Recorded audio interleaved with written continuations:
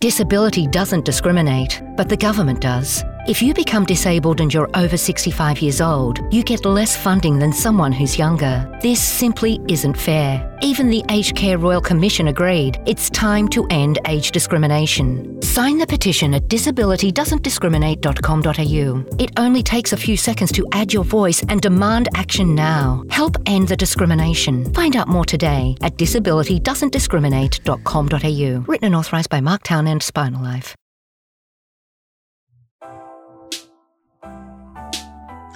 Welcome to Garden Views, interesting conversations with interesting people who have done and or are doing interesting things. So sit back and enjoy.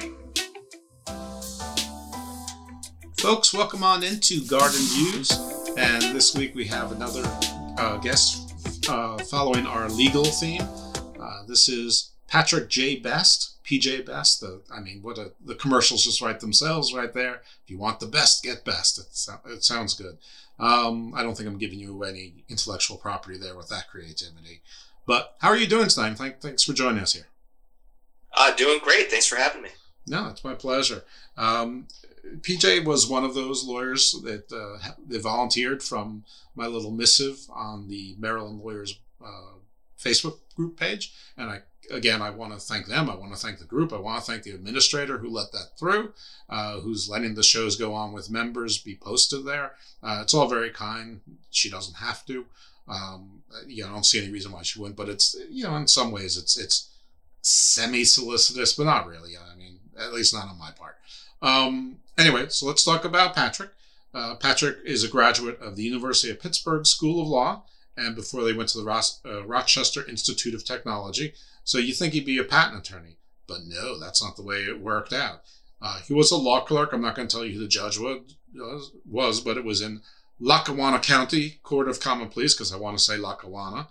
PJ's represented disabled individuals across Pennsylvania and surrounding states who were denied Social Security disability benefits and supplemental security income, which maybe is another show for the future. We'll see about that. But today he's going to be talking mostly about the law surrounding student loans, and that is certainly a hot topic claim. There's discussions about forgiveness of student loans, and there's discussions of forgiveness of $50,000 of student loans, and there's been a lot of debate about that, and we may or may not get to that because we're talking about the law of it, not necessarily the policy. But me and PJ talked about this a little bit at pre-production, very little, just so that it wouldn't be a gotcha type of situation. But he's an experienced bankruptcy practitioner. His practice is based upon premier customer services, and he's been named a top 10 best bankruptcy lawyer in Pennsylvania. He's licensed in Maryland, Pennsylvania, New Jersey, and New York. So here's a guy who took a lot of tests. So he's a doer. And he represents individuals and businesses in chapters 7, 11, 12, and 13 of the Bankruptcy Code. We're going to spend time on the Bankruptcy Code as it's related to student loans and where it's necessary. But I have another show recorded with another attorney, Eric Steiner, where we go more in depth into the Bankruptcy Code. So if you're interested in that, just wait a few weeks because it'll be coming. But there are a lot of student loan adversary proceedings, and Patrick handles those nationwide. So we'll talk about that as well. He's a member of the National Association of Consumer Bankruptcy Attorneys and the National Association of Consumer Advocates. He hosts a YouTube show called Bankruptcy Basics. He's also works in a tax attorney. He's an accomplished tax attorney, obviously working with taxes, and he's a CFP professional. He handles tax planning and works with small business owners to save money in taxes. He handles tax resolution problems. A lot of stuff here. He also hosts a YouTube show called Tax Talk. So plenty there. I talked about the 4 state jurisdictions he's in. He's also in the federal jurisdictions that correspond to those state jurisdictions. And yes, those are separate bars, bar associations that you would see. 2019, he earned a certificate in reasonable attorney's fees from the National Association of Legal Fee Analysis. Yes, there's such an organization, so someone's watching to make sure people charge fairly. And, well, I guess Best got the best of that. He is also a fellow with the National Association of Legal Fee Analysis. and he serves as an expert in attorney's fees and legal billing in a variety of cases. From my time on the Attorney Grievance Commission, I can tell you that is a hot topic all the time. He's frequently featured in the media, including U.S. News and World Report, WFMZ, which I am assuming is a radio station close to your part of the world. Yeah, it's a TV channel as well. Okay, cool. And he's spoken many times to attorneys and bar groups regarding a number of legal issues. So that was a bit of a mouthful, but I feel like if someone's done so much, they should be, those things should be noticed. And I don't want to jump on this. In 2012, Super Lawyers named him as a rising star in their Philadelphia issue. So that is terrific. So thank you so much for joining us. And I guess we can start with an overview of the law of student loans. I guess we should say what student loans are, though I think most people know what they are, but this is a U.S.-based show and not all the listeners are. So maybe just the basics of what a student loan is, how people get it, the avenues they can get it, and then where, what the basic laws are. So thank you. Yeah, sure.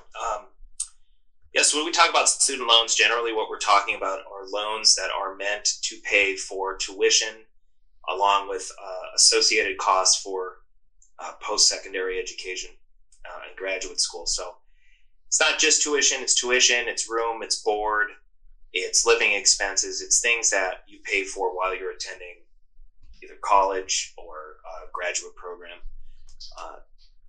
There's separate rules that apply to many of these loans because of their unique purpose. So if you're getting a loan specifically for school, for those educational loans, they're not exactly in line with all the other consumer-based loans, but they follow a separate set of laws, which is what makes student loan law so unique. We have both federal and private loans, and whether you have a federal loan or a private loan can really also change which sets of laws will apply. I think most people now are getting federal loans. The federal loan program's expanded pretty significantly. It's grown tremendously over the years. So now, normally what would happen if you're going to college, you go to the financial aid office, they would help you with the financial aid applications, they would tell you how much you owe, and then they would help you get that money from the federal government, which then, of course, turns into a student loan. If for some reason that wasn't enough money, you weren't able to borrow enough money from the federal government, you can turn to private lenders. You borrow basically from a bank, and there's a number of them that offer the specialty product, this educational loan. Discover, for example, offers an educational loan product, which is kind of like a consumer loan, but does have a few extra tweaks to it because it is a student loan. So those two distinctions are important. Is it a federal loan or is it a private loan? Because that's really going to tell us what sets of laws we're going to be applying when we're looking at these loans. Okay. And what's the term Pell Grant is thrown around a bit. What's a Pell Grant? So when you're doing the financial aid applications, there's a number of types of aid that you may be eligible for. So student loans are just one of those types of tools. Pell Grants are grants that help pay for your education. They're from the federal government, but they don't have to be repaid back. Okay. So they're not a loan because we don't have to repay them back. That's why they're called a grant. Right. Typically, you would get those first, and then anything that was left over, you would borrow. You would get a direct loan. Is what they call them now. Now, I know that student loans, on at least the federally backed ones, which are they still administered through private banks? No, that stopped a while ago. Although if you had one that was administered through a private bank when you took it out, it still would be, unless you consolidated after that point. So at some point, I think the year was 2010, the government started the direct loan program, which where the government is actually the entity that creates the loan and lends you the money. Okay, so theoretically, prior to that, it was the private banks. Okay, so theoretically, anyway, if they're paid back, then the federal government should have a return on its investment on people. Though the interest rates, I guess, are typically pretty low, right? There's arguments about, from a policy standpoint, should the government get a return on it? should they be making a profit, or should they just be offering the service and then getting the money paid back should be enough for them?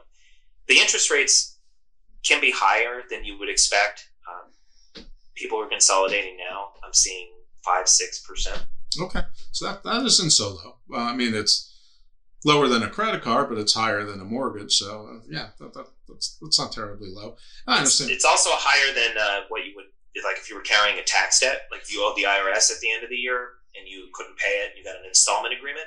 The interest on those installment agreements is 3%. So it's actually higher than that if you were, quote unquote, borrowing money from the government by not paying your taxes. That's a little bit crazy. That's a strange incentive basis right there. You'd think that the government would at least be consistent in its interest rates, but inconsistency between different branches of the government and different agencies and state and federal government is something that frustrates people all the time. Lawyers too, but it also helps us get business. So I mean, it's sort of a double-edged sword in our world. So anyway, enough about that part of it. So grants are not repaid. The loans are administered through the federal government, but there are private student loans, as we discussed. Scholarships are an entirely different thing, that you get money, you do certain things. I suppose there are cases where you breach the agreement and you may have to pay something back, but usually I think you just forfeit it. We're not really talking about that necessarily. Now, student loans, I think one of the things that people know about, one of the nice things about it, is that you can defer payment, which I suppose is a mix less, well, maybe it's not anymore. If the interest rate stays the same, is there any impact? Can you still defer liberally? What are the terms of deferral? And is there any cost to you in deferral, meaning the borrower? Yes. So on the federal loans, generally the way that it works is that you defer while you're in school. They call it an in-school deferment. That's the standard because presumably you're not working, you're not able to pay your loans back. Those generally start repayment about 6 months after graduation. Interest does accrue. People don't realize that, especially if you're lending money to 18-year-olds, 19-year-olds. They don't realize or understand that the 4 years that they're in school, you're accruing interest. Mm-hmm. Now, they do generally give you two different, if you borrow money, you get this direct loan, they give you two different types of loans. They'll give you what's called a subsidized loan and an unsubsidized loan. The subsidized loans, the interest is not accruing, and the unsubsidized loans, they are. So you generally don't have, the entire balance is not unsubsidized, but interest is accruing when it's in deferral. The exception to that, I said generally the interest accrues, but the COVID forbearance for the last 2 years, when people were not paying their loans, the government was not requiring them to repay their loans, the interest was not being accrued at that time. So based on the COVID forbearance, there was no interest. Okay, well, that's nice. But hopefully that doesn't repeat again. There's no guarantees of that. We don't know that. But that was nice, but still whatever interest accrued prior to the time did. Now, I wonder, it was interesting you said if you're not working. What if you are working? What if you're a night student and you're working full-time? Or what if you carry a full-time job at nights and you have, or just your schedule allows you to work full-time? There's a lot of telecommuting now, working from home. Why couldn't that be from campus or wherever you live while you're going to school? Does that make a difference?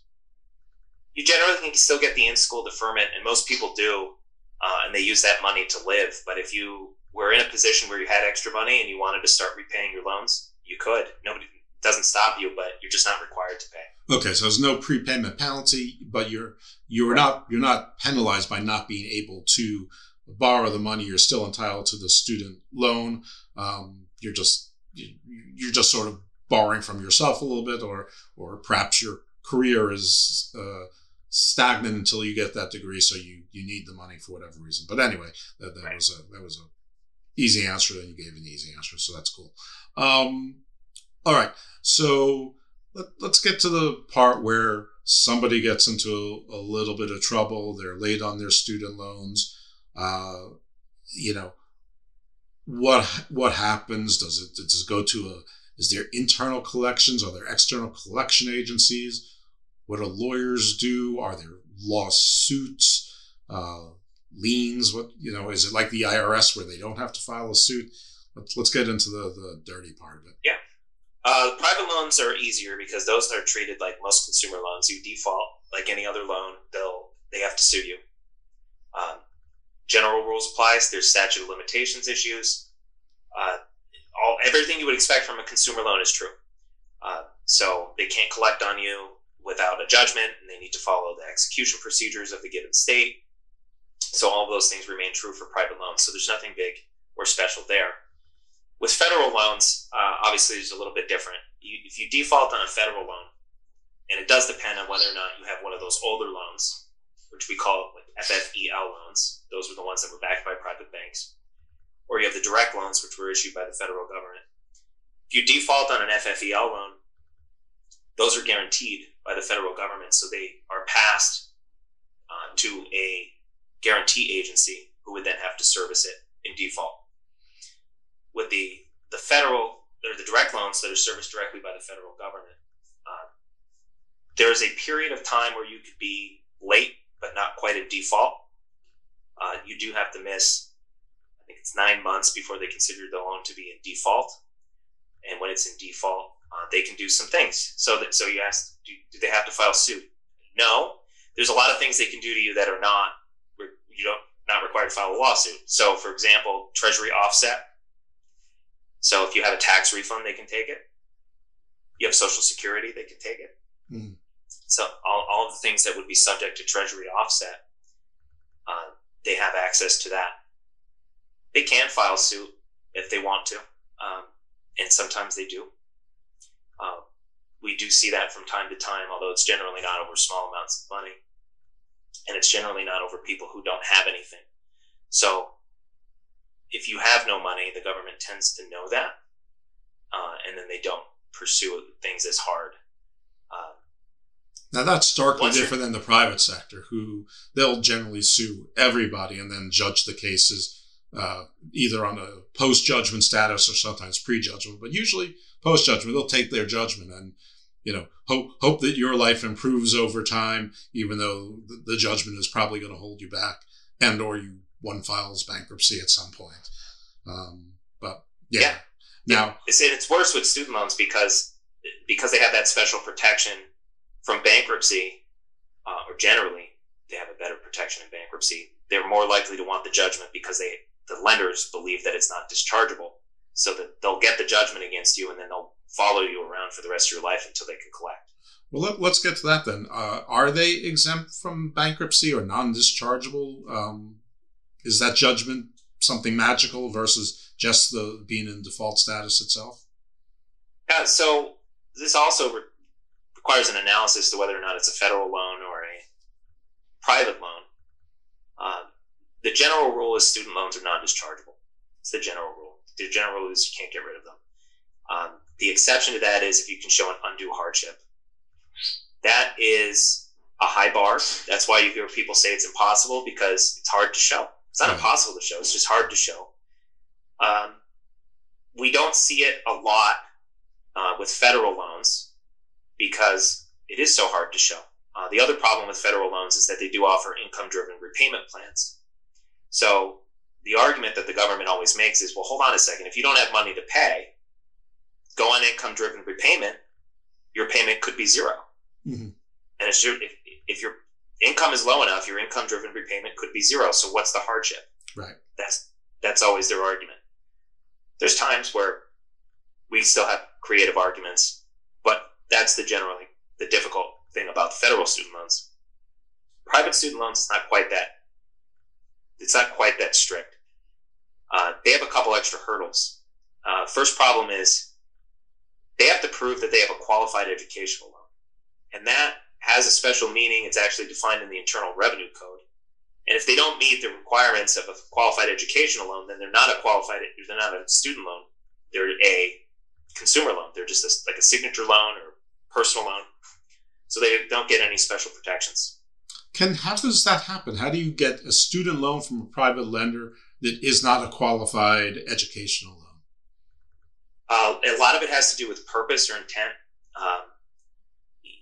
Part of it is it has to be for a qualified institution, which not all institutions are qualified. Okay.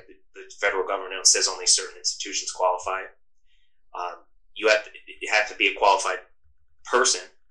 So it doesn't apply to non-U.S. citizens. It doesn't apply to, so there's different rules that determine whether or not you're even able to get a qualified educational loan. and then purpose. So saying that you're using it for school is not, I don't think that that's enough. They'll tell me that it is. They'll say, yeah, no, of course, that's all you need. Our position is that you need to show that it was for the cost of attendance. And that has a technical definition as well. If you use it for other things, like you use it to go out to eat, you use it at the movies, you use it for your life while you're at school, my position is it's not a qualified educational loan because it was not for the cost of attendance. So if somebody can, and you are still a student or a young person who's considering taking these loans and you're thinking about getting a private loan, you have to almost be like a business where you have a corporation and you're an individual and you have to keep two sets of books, two accounts. One you use only for books and tuition and, direct school activities. And then the other you use for regular life, if at all possible. Otherwise, you are risking your eligibility for some sort of dischargeability protection later on in bankruptcy, which is a whole lot of ifs, and everybody thinks it's not going to happen to them. But if you talk to a lawyer, the lawyer's going to tell you, you always think it's going to happen to you. Think of the worst case scenario. Well, they also have other issues too with the private loans, because the first hurdle is they have to show it's a qualified educational loan. And that's just to prove it's a student loan to begin with. If it's not a student loan, it's just discharge. If it is a student loan, we still have the undue hardship exception.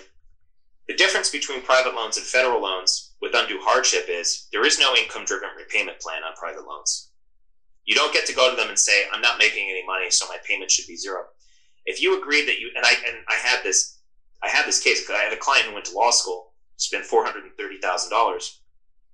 It was a private loan. Sure. $430,000. Her payment was $4,300 a month. Well, she wasn't making enough money to pay $4,300 a month. She called them and asked, can I get a reduction? Can we do something? And they said no. Well, now we have an undue hardship because I can't afford $4,300 a month. You won't reduce it. So I can't afford it. So it makes it a little easier. And the other unique thing we see is that a lot of these loans have acceleration clauses. So if you default, or if you file bankruptcy in some cases, that alone triggers a default, which triggers a acceleration of the loan, which means now you don't only owe your monthly payment, you owe the entire balance. I just realized in my analysis earlier, I actually analyzed it backwards. If you are the student or the borrower, you want to do exactly the opposite of what I said. You want to have everything commingled so you can preserve that defense.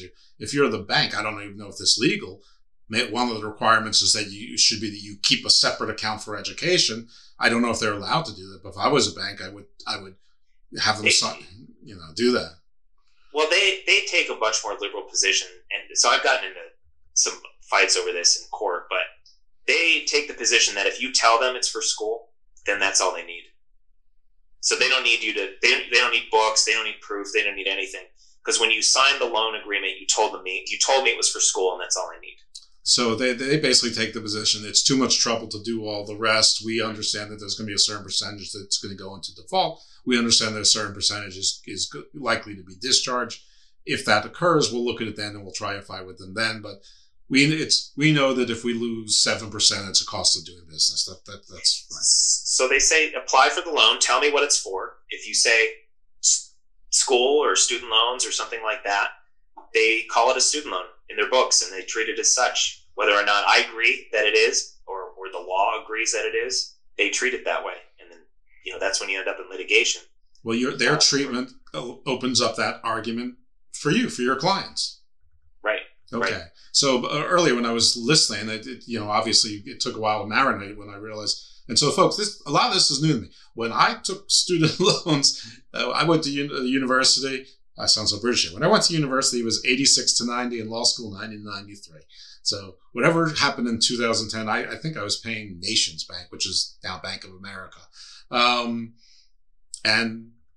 I didn't get any grants, but I remember I had some of those loans that didn't accrue interest, but most of them did accrue interest. And so you were very happy to get the ones that didn't accrue interest because that was cool. That was great. But it was only a little bit great because you knew you still owed the money at some point. It was just a little bit of deferral. But when you're a kid, you're 18, 19, you don't care about that. You care about, meeting my case, girls, your partner. You're worried about getting into a fraternity or the right fraternity. You're not even worried about your GPA. You're worried about your social life. Well, maybe some people are worried about their GPA. Anyway, so moving off of too much into the inside of Jeff at 17. So the private student loans, there's that little, we'll call it a quandary, but almost the laziness of the banks can work for the consumer, which is strange. It intuitively it seems wrong, but I guess if you've worked with enough banks, you know that if something's too much trouble on the front end, they do accept a certain risk and level of loss because they make it up in volume and interest. Yes, and just frankly, people who just don't try to discharge them. So a lot of their loans are non-discharged because people just don't try. It's true. A lot of people give up, at the first sign of trouble, and if not the first, the second. A lot of people, fold up their sails pretty quickly. So I don't know if there's anything more with the privately funded student loans to talk about. If there is, please feel free. If not, I guess we can move on to the federal, because that's probably most of the universe of what we're talking about. Sure. Yeah. So I think we were talking about default, and before we started talking about the bankruptcy, we were talking about the differences in the default. And I think main thing about federal default, and we do see this a lot, people come to our office, they're in default, and they at some point decide that they want to either turn their life around and get back on track, or they're tired of their refunds being stolen. I say stolen, but they're just going to repay their loans. They're tired of that. Or they want to do something. They want to buy a house. It's for some reason the default is jamming them up. The federal government does allow you the opportunity to try to get out of default in a couple different ways. One of those we call rehabilitation, which is basically we put you back into a payment plan. They give you 9 months to try to get back into the plan. As long as you're making your payments, they consider your loans rehabilitated. They give you one shot at that. The other option is we can consolidate again. If you're eligible for consolidation, you can actually consolidate out of default. They give you a totally different loan. It's brand new. It's not defaulted. And that we use a lot too. So it's a little bit more lenient in a lot of ways to have those federal loans. There's pros and cons for sure. They're harder to get rid of in bankruptcy, but they do give you the flexible repayment plans. They have a lot of administrative discharge options that are not bankruptcy related. And depending on the nature of the default, it could be easier to get out of default than with the private loan. Okay, so assuming that we can't discharge it in bankruptcy, there are still options in bankruptcy that can at least help alleviate the pressure on a debtor. One of those, of course, is if it's most types of bankruptcies may allow you to discharge other debt as well, which can alleviate pressure by, basically if both your arms hurt and only one of them hurts, it might be easier to deal with the pain. But we're not going to spend too much time talking about that. That just sort of seems a bit intuitive. How can bankruptcy help someone even if the debt is not dischargeable? So what we do, what like you said, so if we get rid of other debt, sometimes that frees up enough money that it makes the student loans less painful. Sure. That's one of the main things. The other thing is many courts are allowing us to continue income-based repayment plans while we are in active Chapter 13 bankruptcy. And without going into bankruptcy, because I know you're going to be talking to Eric Steiner, Chapter 13 is a repayment plan, so it's a little bit different than what we would think of when you think of bankruptcy, but it's a repayment plan. And some of the bankruptcy courts are allowing us to continue making our payments under the income-driven model. The advantage there is the income-driven repayment plans allow for discharge after 20 or 25 years, depending on the type of loan and the type of plan. So if you're in bankruptcy, Chapter 13 bankruptcy for 3 or 5 years, you think about making 5 years worth of payments on your student loans, you could be a quarter of the way done, and that's a pretty big deal. So it does allow a lot of flexibility in terms of getting back on track with things like income-based repayment and things of that nature within bankruptcy.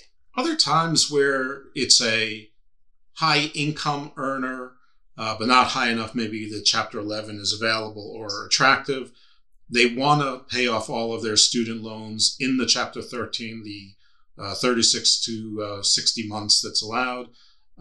Instead of taking advantage of the income-driven, maybe because of credit considerations. I mean, I imagine getting that done in 5 years once you file the bankruptcy still is better off long-term for credit if you feel like you're event horizon. Like if you went to medical school and you're, in the emergency room a resident, but you feel in 2 or 3 years that there's a pretty good chance you're going to be picked up by a private practice, and by 35 you'll be a partner somewhere, and you'll be looking at golf clubs. That maybe your credit will be better at that point with the Chapter 13 bankruptcy rather than this 20-25 year income driven, or the income driven adjust so much because your income went up that it would end up in the same place. So once your income is too high, such that your income-based payment would be higher than a 10-year plan, then they max you out at the 10-year plan. So your payment plan is, if you're doing income-driven repayment, you're never going to be less. I guess the best way to say it would be your payments will never be more than they would on a 10-year standard plan. Okay. Now, they could be, if you wanted to finish quicker than 10 years, you absolutely could pay more, but they're never going to make you go more than that amount that you would be for 10 years. So what you're talking about in terms of like restructuring student loans can be done in a Chapter 13, but the amount would have to be low enough that it would make sense. If it was going to be anything, if it was too expensive to do in 5 years, I think you would either want to look at one of the other longer term payment options with the Department of Education, of which there's many long-term payment options that could lower your payment. Or you mentioned Chapter 11, and if your loans are high enough, you can really restructure them through Chapter 11, and you can get some really favorable terms there, but it is much more costly to go that route. Yeah, I guess if you had a whole lot of other debt that was otherwise dischargeable, that would make bankruptcy attractive or maybe necessary. Can you convert, if you finish your Chapter 13 plan, and you haven't, you're still paying, can you convert to an income driven at that point?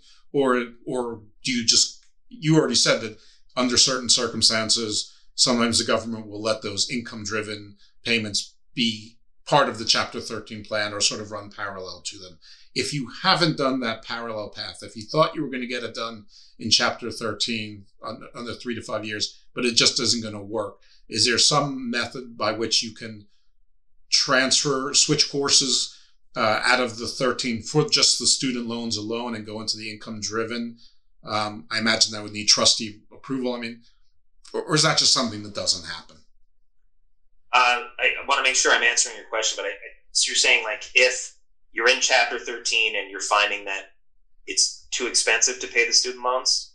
Yeah. Or you're saying, so one of the other tools I use, if it's appropriate, is you can just defer through a bankruptcy. So like if you did a 5-year Chapter 13 and paying a portion of your debt and then paying your student loans, even at the income driven rate, if that was still too much, you can just elect to defer for 5 years.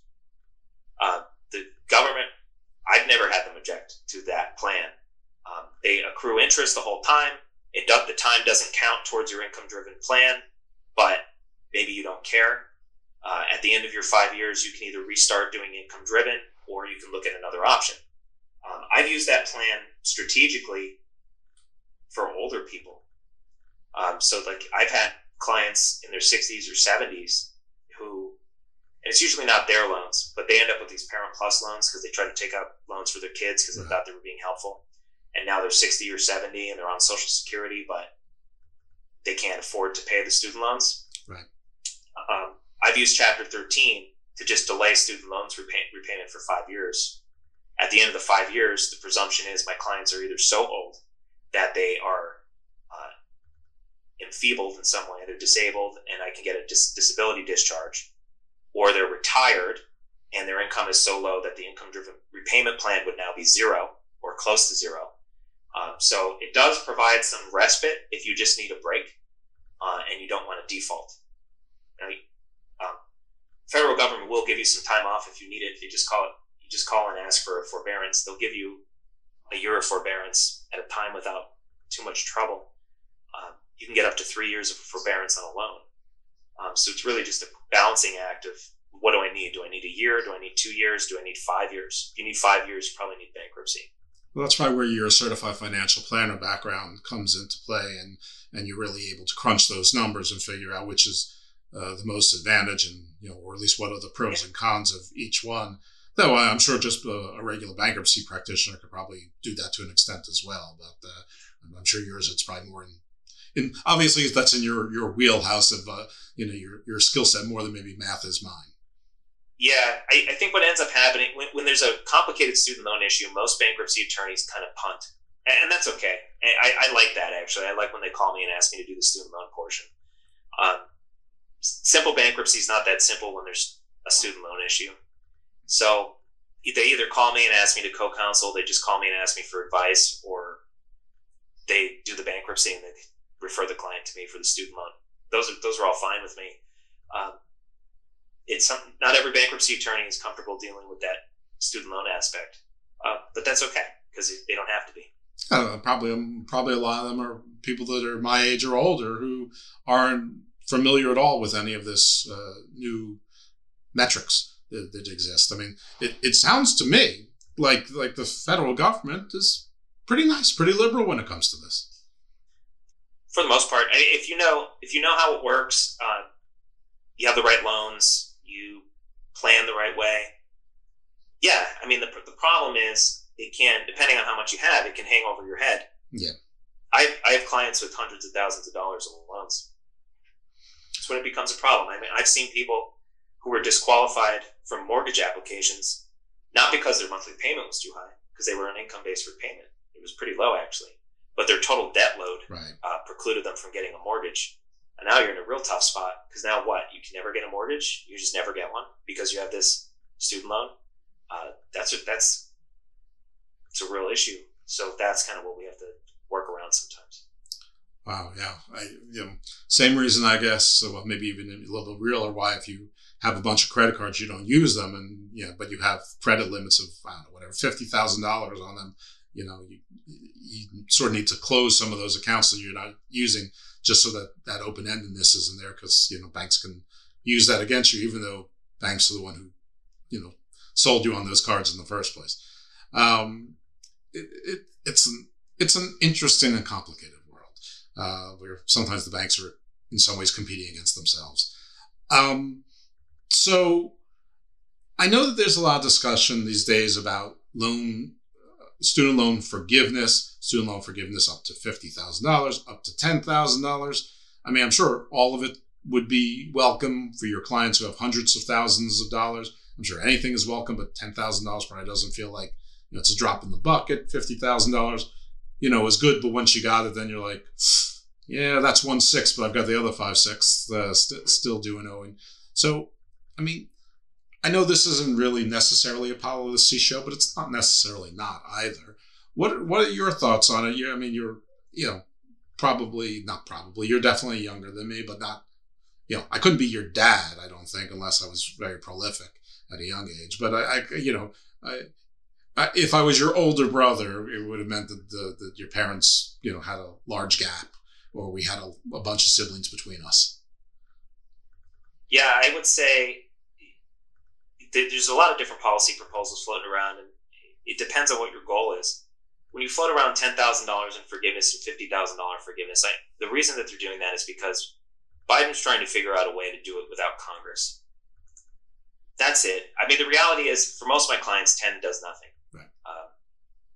For most of my clients, 50 does nothing. I mean, 50 would help a lot of people if your total student loan obligation was under 100,000. Sure. Which is it's not an insignificant portion of the population. But a lot of my clients are over 100,000. Right. And at some point, the loans are so high that you just can't pay them off. And dropping 50 off of that isn't going to make it easier to pay off. You still can't pay it off. These people are put on these income-based payment plans. That's their only hope of ever getting rid of them. So whether your total balance is 300 or 250, you still need income-based repayment. And you still need to get the forgiveness at the end of it. So it makes almost no difference. What's interesting is we talked earlier about private banks and how they make these decisions, and they write into their model a certain amount of people who are not going to be collected. Well, the government did the same thing. Mm-hmm. They know that they're not collecting all of these. But that's kind of what makes it silly. Because a lot of these loans, we know that they're not going to be repaid. So what are we doing? If you know that the federal government lent you $300,000, $400,000, you're never going to pay it. You come out with a social work degree, you're making $50,000, $60,000 a year. Mathematically, it's impossible. So you go on income-based repayment, and you do it for 20 years, and your payment is so low that you're not even paying the interest on the loan. And at the end of it, the government forgives it. So what's the point? And I was asking you. Yeah, we make you pay for 20 years. We put the effort into collection. We pay the people who man the servicers, right? So right. we put all this administration into it, and at the end of it, I don't pay it anyway. Right. So when people ask me, well, a lot of it is moral, right? People come out and they'll tell me, sure. Well, if you take out a loan, you should repay it. I know people feel that way. They've been debtors, and they're like, I repay my debts. My parents raised me to repay my debts. I raise my children. Because, by the way, I mean, I know in our examples, my examples mostly, we've been talking about younger people, kids out of school, not getting a great job, people, young adults working their way through their careers before they take off. But a lot of times you've been paying your student loans 10, 15, whatever years, and something happens. You lose your job. Somebody gets sick. You get disabled. Your spouse dies. Whatever the case is, you have kids, and one of your kids, their medical expenses are, insane. There can be a million things that derail someone when you have loans that last 20 or 30 years. In everybody's life, rain falls, and sometimes the rain is harder than others, and sometimes you just can't pick up where to go. Now, it seems like there's more mechanisms to defer and things like that now than there were when this was part of my world and my life. But still, if I was a gambling man, I would bet that a lot of your clients probably fit into this latter category rather than 27-year-olds. The burden is just too high. Most of my clients are not repaying their loans. I mean, the answer is, we talk about loan forgiveness and we say, why should we forgive everybody's loan? And my response to that is, you're going to anyway. Mm-hmm. It's a question of when. Because most of my clients are either they're going to get public service loan forgiveness after 10 years. Mm-hmm. They're going to get income-based repayment forgiveness after 20 or 25 years. They're just not going to pay. Some of them will default and just never pay, and then they'll die. And then when you die, the debt goes away anyway. Some of them will get permanent or total permanent disability. Some of the people are not going to, I would love to see the statistics, and I haven't. I don't even know if the Department of Education has really done a full study on this. But the reality is people aren't paying these loans anyway. The problem and the difference between our current model and what a forgiveness model could look like, in a forgiveness model, we can all move past it. And in that example I gave earlier, this person was stopped from buying a house. Well, if we forgive that loan, that person can buy a house, which right. stimulates the economy. Sure. If we don't forgive the loan, they're just going to trudge along for 20 years anyway. Now they can't buy a house. We trudge along for 20 years, and then we forgive the loan. So all we did was make this person miserable for 20 years. We didn't collect any more money for the government. The government probably had a net loss because of the service cost of the loan over that period of time. I would suspect the government loses money servicing these loans that will never be paid. It's interesting. I wonder if it's one of those things where if you invest $1 in the tuition, the loan isn't a loan, it's a grant, that you get back, $1.75, over the long term, which I think is basically the argument that you're making. It's interesting. I want to ask you a question, because you went back when you said Biden is trying to not have to go through Congress. Is there something that allows them, is there something magical about these numbers, 10 and 50, or somewhere between 10 and 50, that allows him to do something without Congress? I mean, what's that theory? I mean, obviously that's the motivation, but I don't know why. I don't know if there's any support for that in the law. I do know he's asked the Justice Department to find out if he could do it.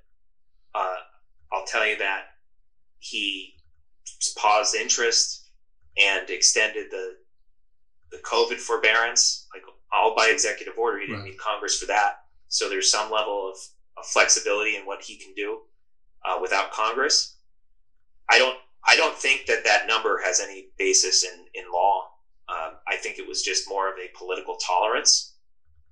Like, that number is like low enough that people can live with it, and there wouldn't be any like loss of political capital. If he just forgave everything tomorrow without Congress, it would probably be challenged. And I think that's the difference. You don't think it would be challenged if he just forgave $50,000? That's not enough. I mean, who would do the challenging? Would it be the banks aren't lending, the federal government's lending. So who has standing to challenge that in the public sector? It's a good question. Or private sector, anywhere.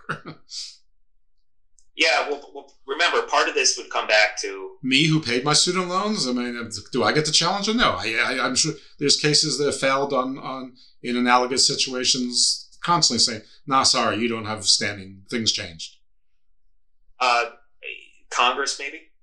I don't, like a Republican congressman or something, could theoretically challenge it on the basis that it is overstepping executive authority. Interesting. I don't have a clear answer. That's fine, because if he's manufacturing these numbers just on political consideration, not based on anything, how could you have a clear answer? He asked the Justice Department. To my knowledge, the Justice Department hasn't given an answer as to whether or not he could or could not. Yeah, I remember the request for that inquiry, and I haven't heard anything back on it. Granted, there's been a few things that have happened since, but that would either make the news, or he would have tried to have snuck it through and, of course, failed because, Tucker Carlson or somebody would have raised, or Matt Gaetz would have, or maybe Joe Manchin. I don't know. Who knows? Or maybe it would come from somebody that you don't know. Maybe Bernie Sanders would yell that it wasn't enough. I have no idea. But that was talked about. Elizabeth Warren was pushing for higher numbers, and it's tough. You're trying to thread that needle, and he hasn't really been able to do it. It's funny because pre-production, basically we had a very short discussion about this where I was basically playing both parts of the discussion.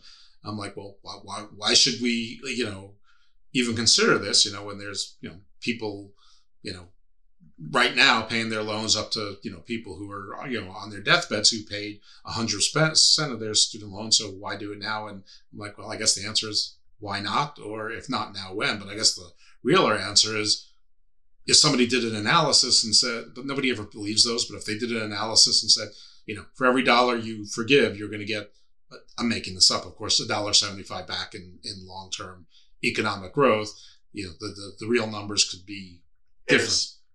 There's definitely something there. I don't know what the numbers are, but if you look, every time we try to stimulate the economy, we do a stimulus, right? We've done it a number of times in recent history. We did it for COVID, right? That was the PPP, that was the stimulus checks.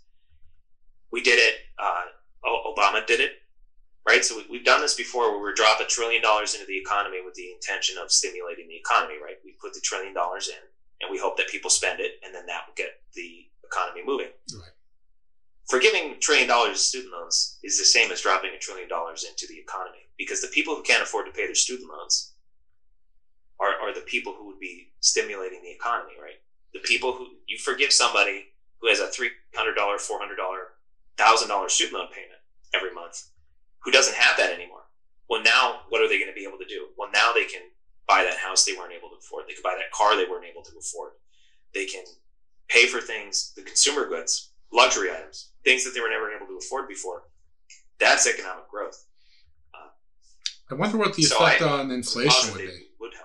I'm sorry, speaking of here. So I wonder what the effect on inflation would be, because inflation's crazy right now. We're speaking today. We're recording today, April 5th. I'm not exactly sure when the show will drop, but it'll still be within spring of 2022 for sure. So right now, inflation is pretty crazy, and one of the numerous reasons is that there's been a lot of government spending, a lot of government money in the economy. Now, taking away debt isn't exactly the same as putting money in. But it might have a similar effect. I wonder if it would have to be incremental over time, or you just take the plunge and let it all shake out. That you understand that for 6 months there might be a little bit of a storm, but after a while it becomes the new normal. Yeah, I think We probably need an Probably have- economist for this. Yeah, it would. Well, for sure. But I would suspect it would have something similar to just a massive minimum wage increase. Right. So we're talking about people who, because the people who can afford this this isn't going to change anything in their life. Right. If you could afford your student loans, you're not going to be spending more just because your student loans were forgiven. It probably didn't affect you in any meaningful way. The people that would be affected by this are the people who can't afford to live while also paying their student loans. We're talking about lower class most likely, and probably even a portion of the middle class. So those are the same types of people that are affected by minimum wage increases. What would happen if we increase minimum wage?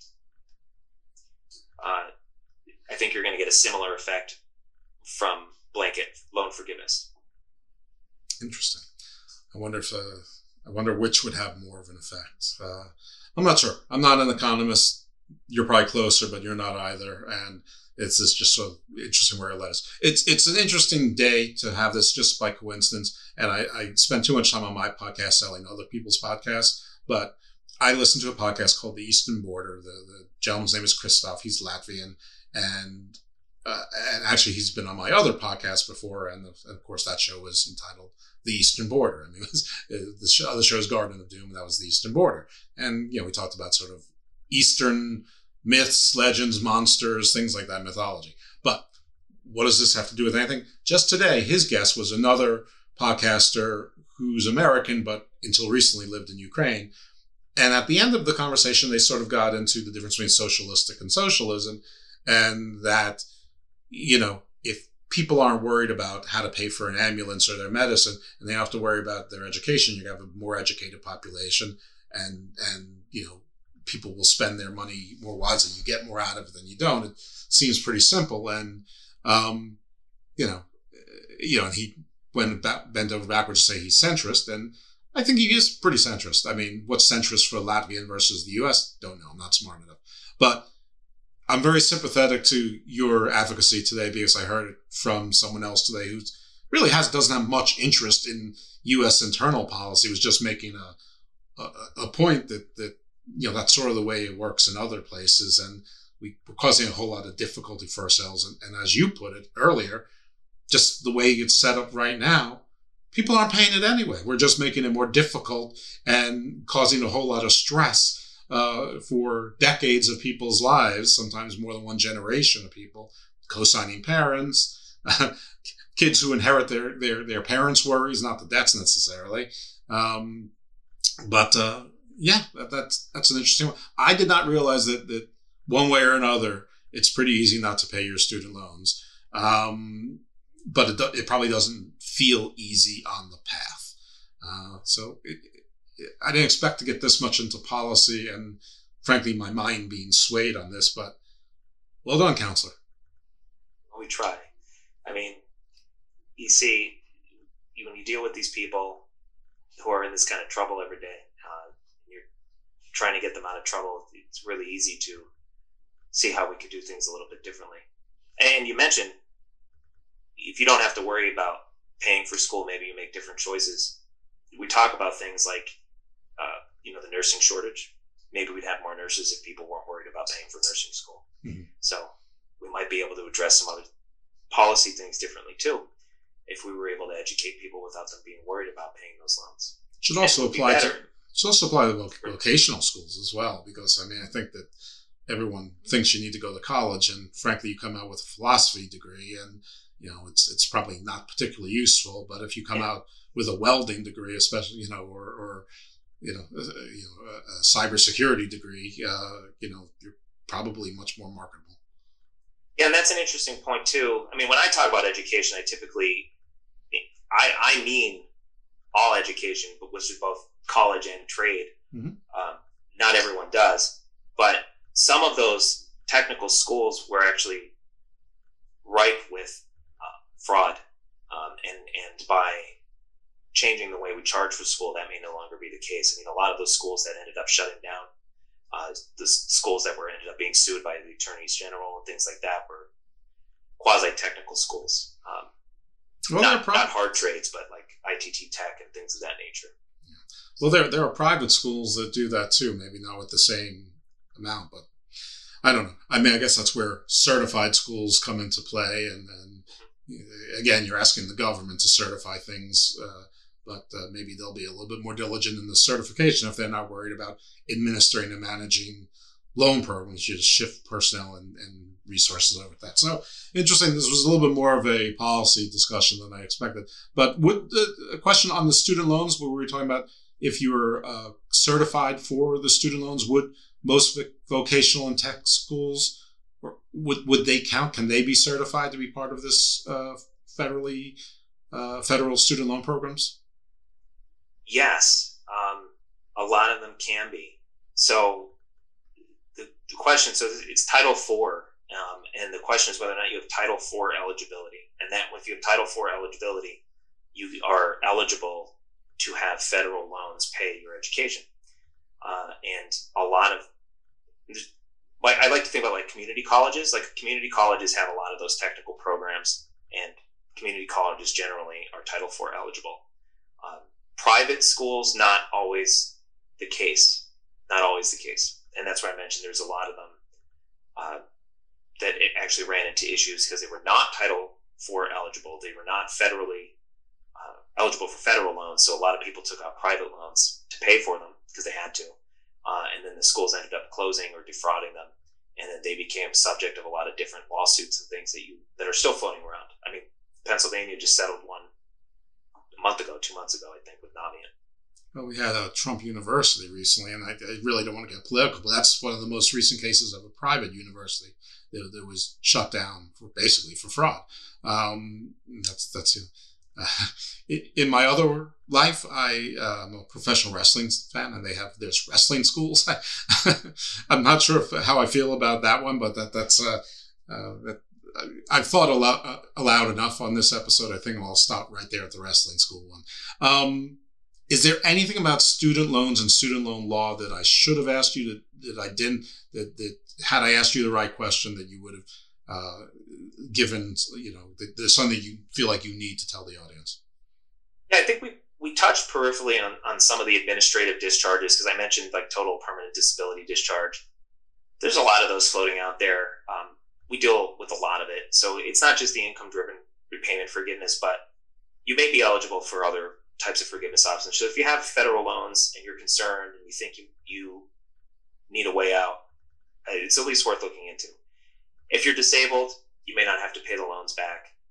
If your school closed while you were in school, you weren't able to finish the degree, you might not have to pay the loans back. If you were defrauded by the school, you might not have to pay the loans back. And there's a number of those programs, and they're all listed on the Department of Education, but we call them administrative discharge because the Department of Education reviews it and says, no, we agree, you shouldn't have to pay back the loan for some reason, and then they forgive it.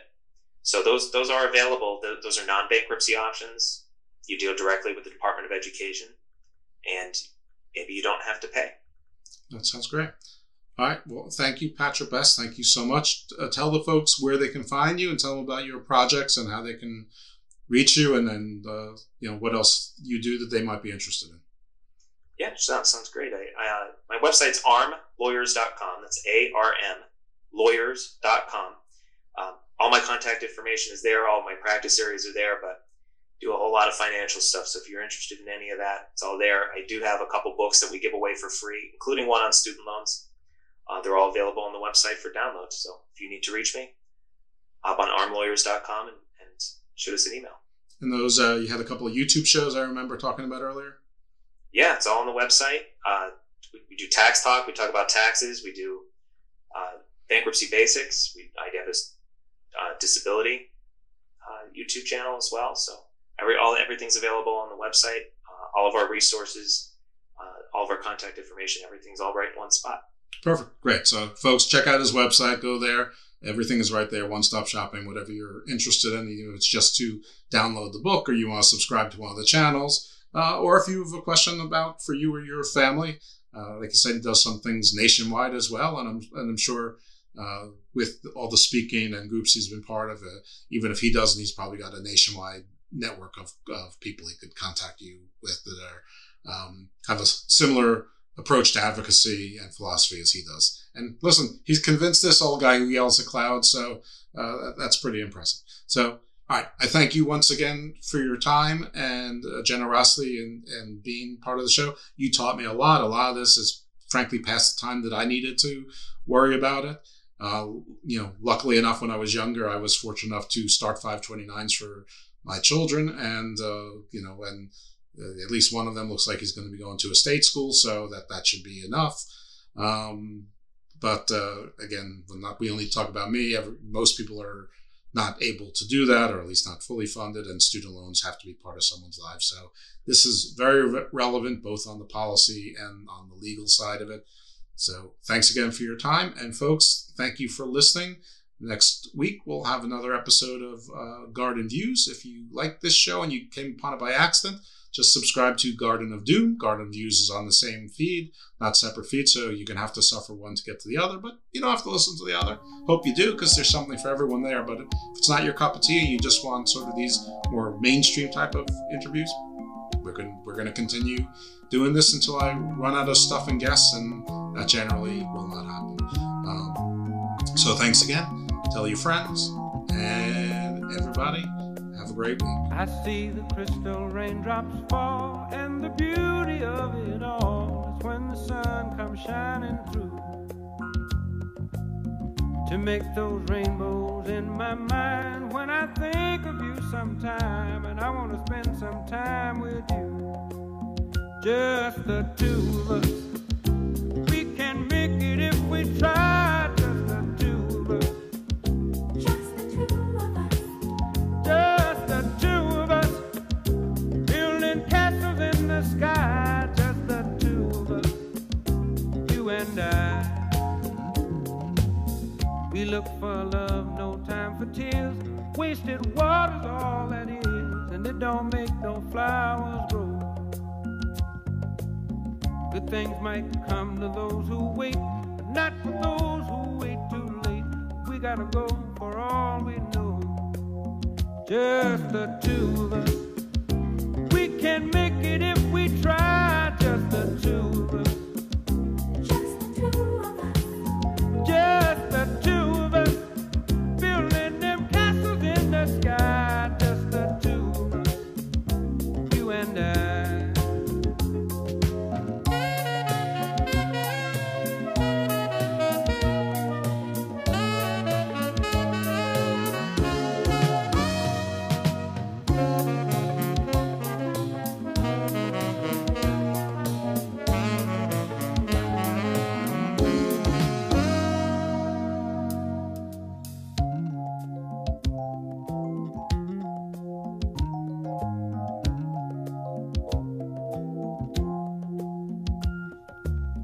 I hear the crystal raindrops fall on the window down the hall, and it becomes the morning dew. And darling, when the morning comes and I see the morning sun, I want to be the one with you. Just the two of us. We can make it if we try. Just the two of us. Just the two of us. Just the two of us. Building big castles way on high. Just the two of us. You and I. Just the two of us. Just the two of us. Just the two of us. Let's get it together, baby. Just the two